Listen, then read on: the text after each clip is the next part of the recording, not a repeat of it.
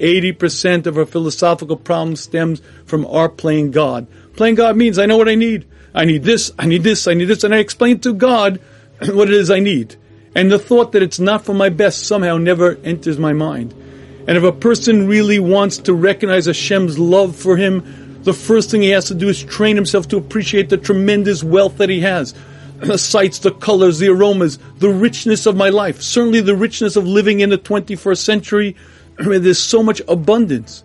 The next thing he has to do is he has to learn to appreciate what others do for him, and then recognize that every chesed that was ever done for him, any goodness, ultimately stems from Hashem. Hashem was orchestrating it, Hashem was behind it, and more than that, it's Hashem's world. But it's a third area.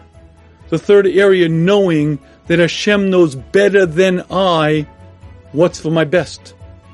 You see, if you spend a lot of time looking at the wonder of this world and looking at the goodness of this world, you'll recognize a key concept. And that is, as much as you want what's good for you, Hashem wants it more. As much as you want your success, Hashem wants it more. As much as you want your betterment, Hashem wants it more.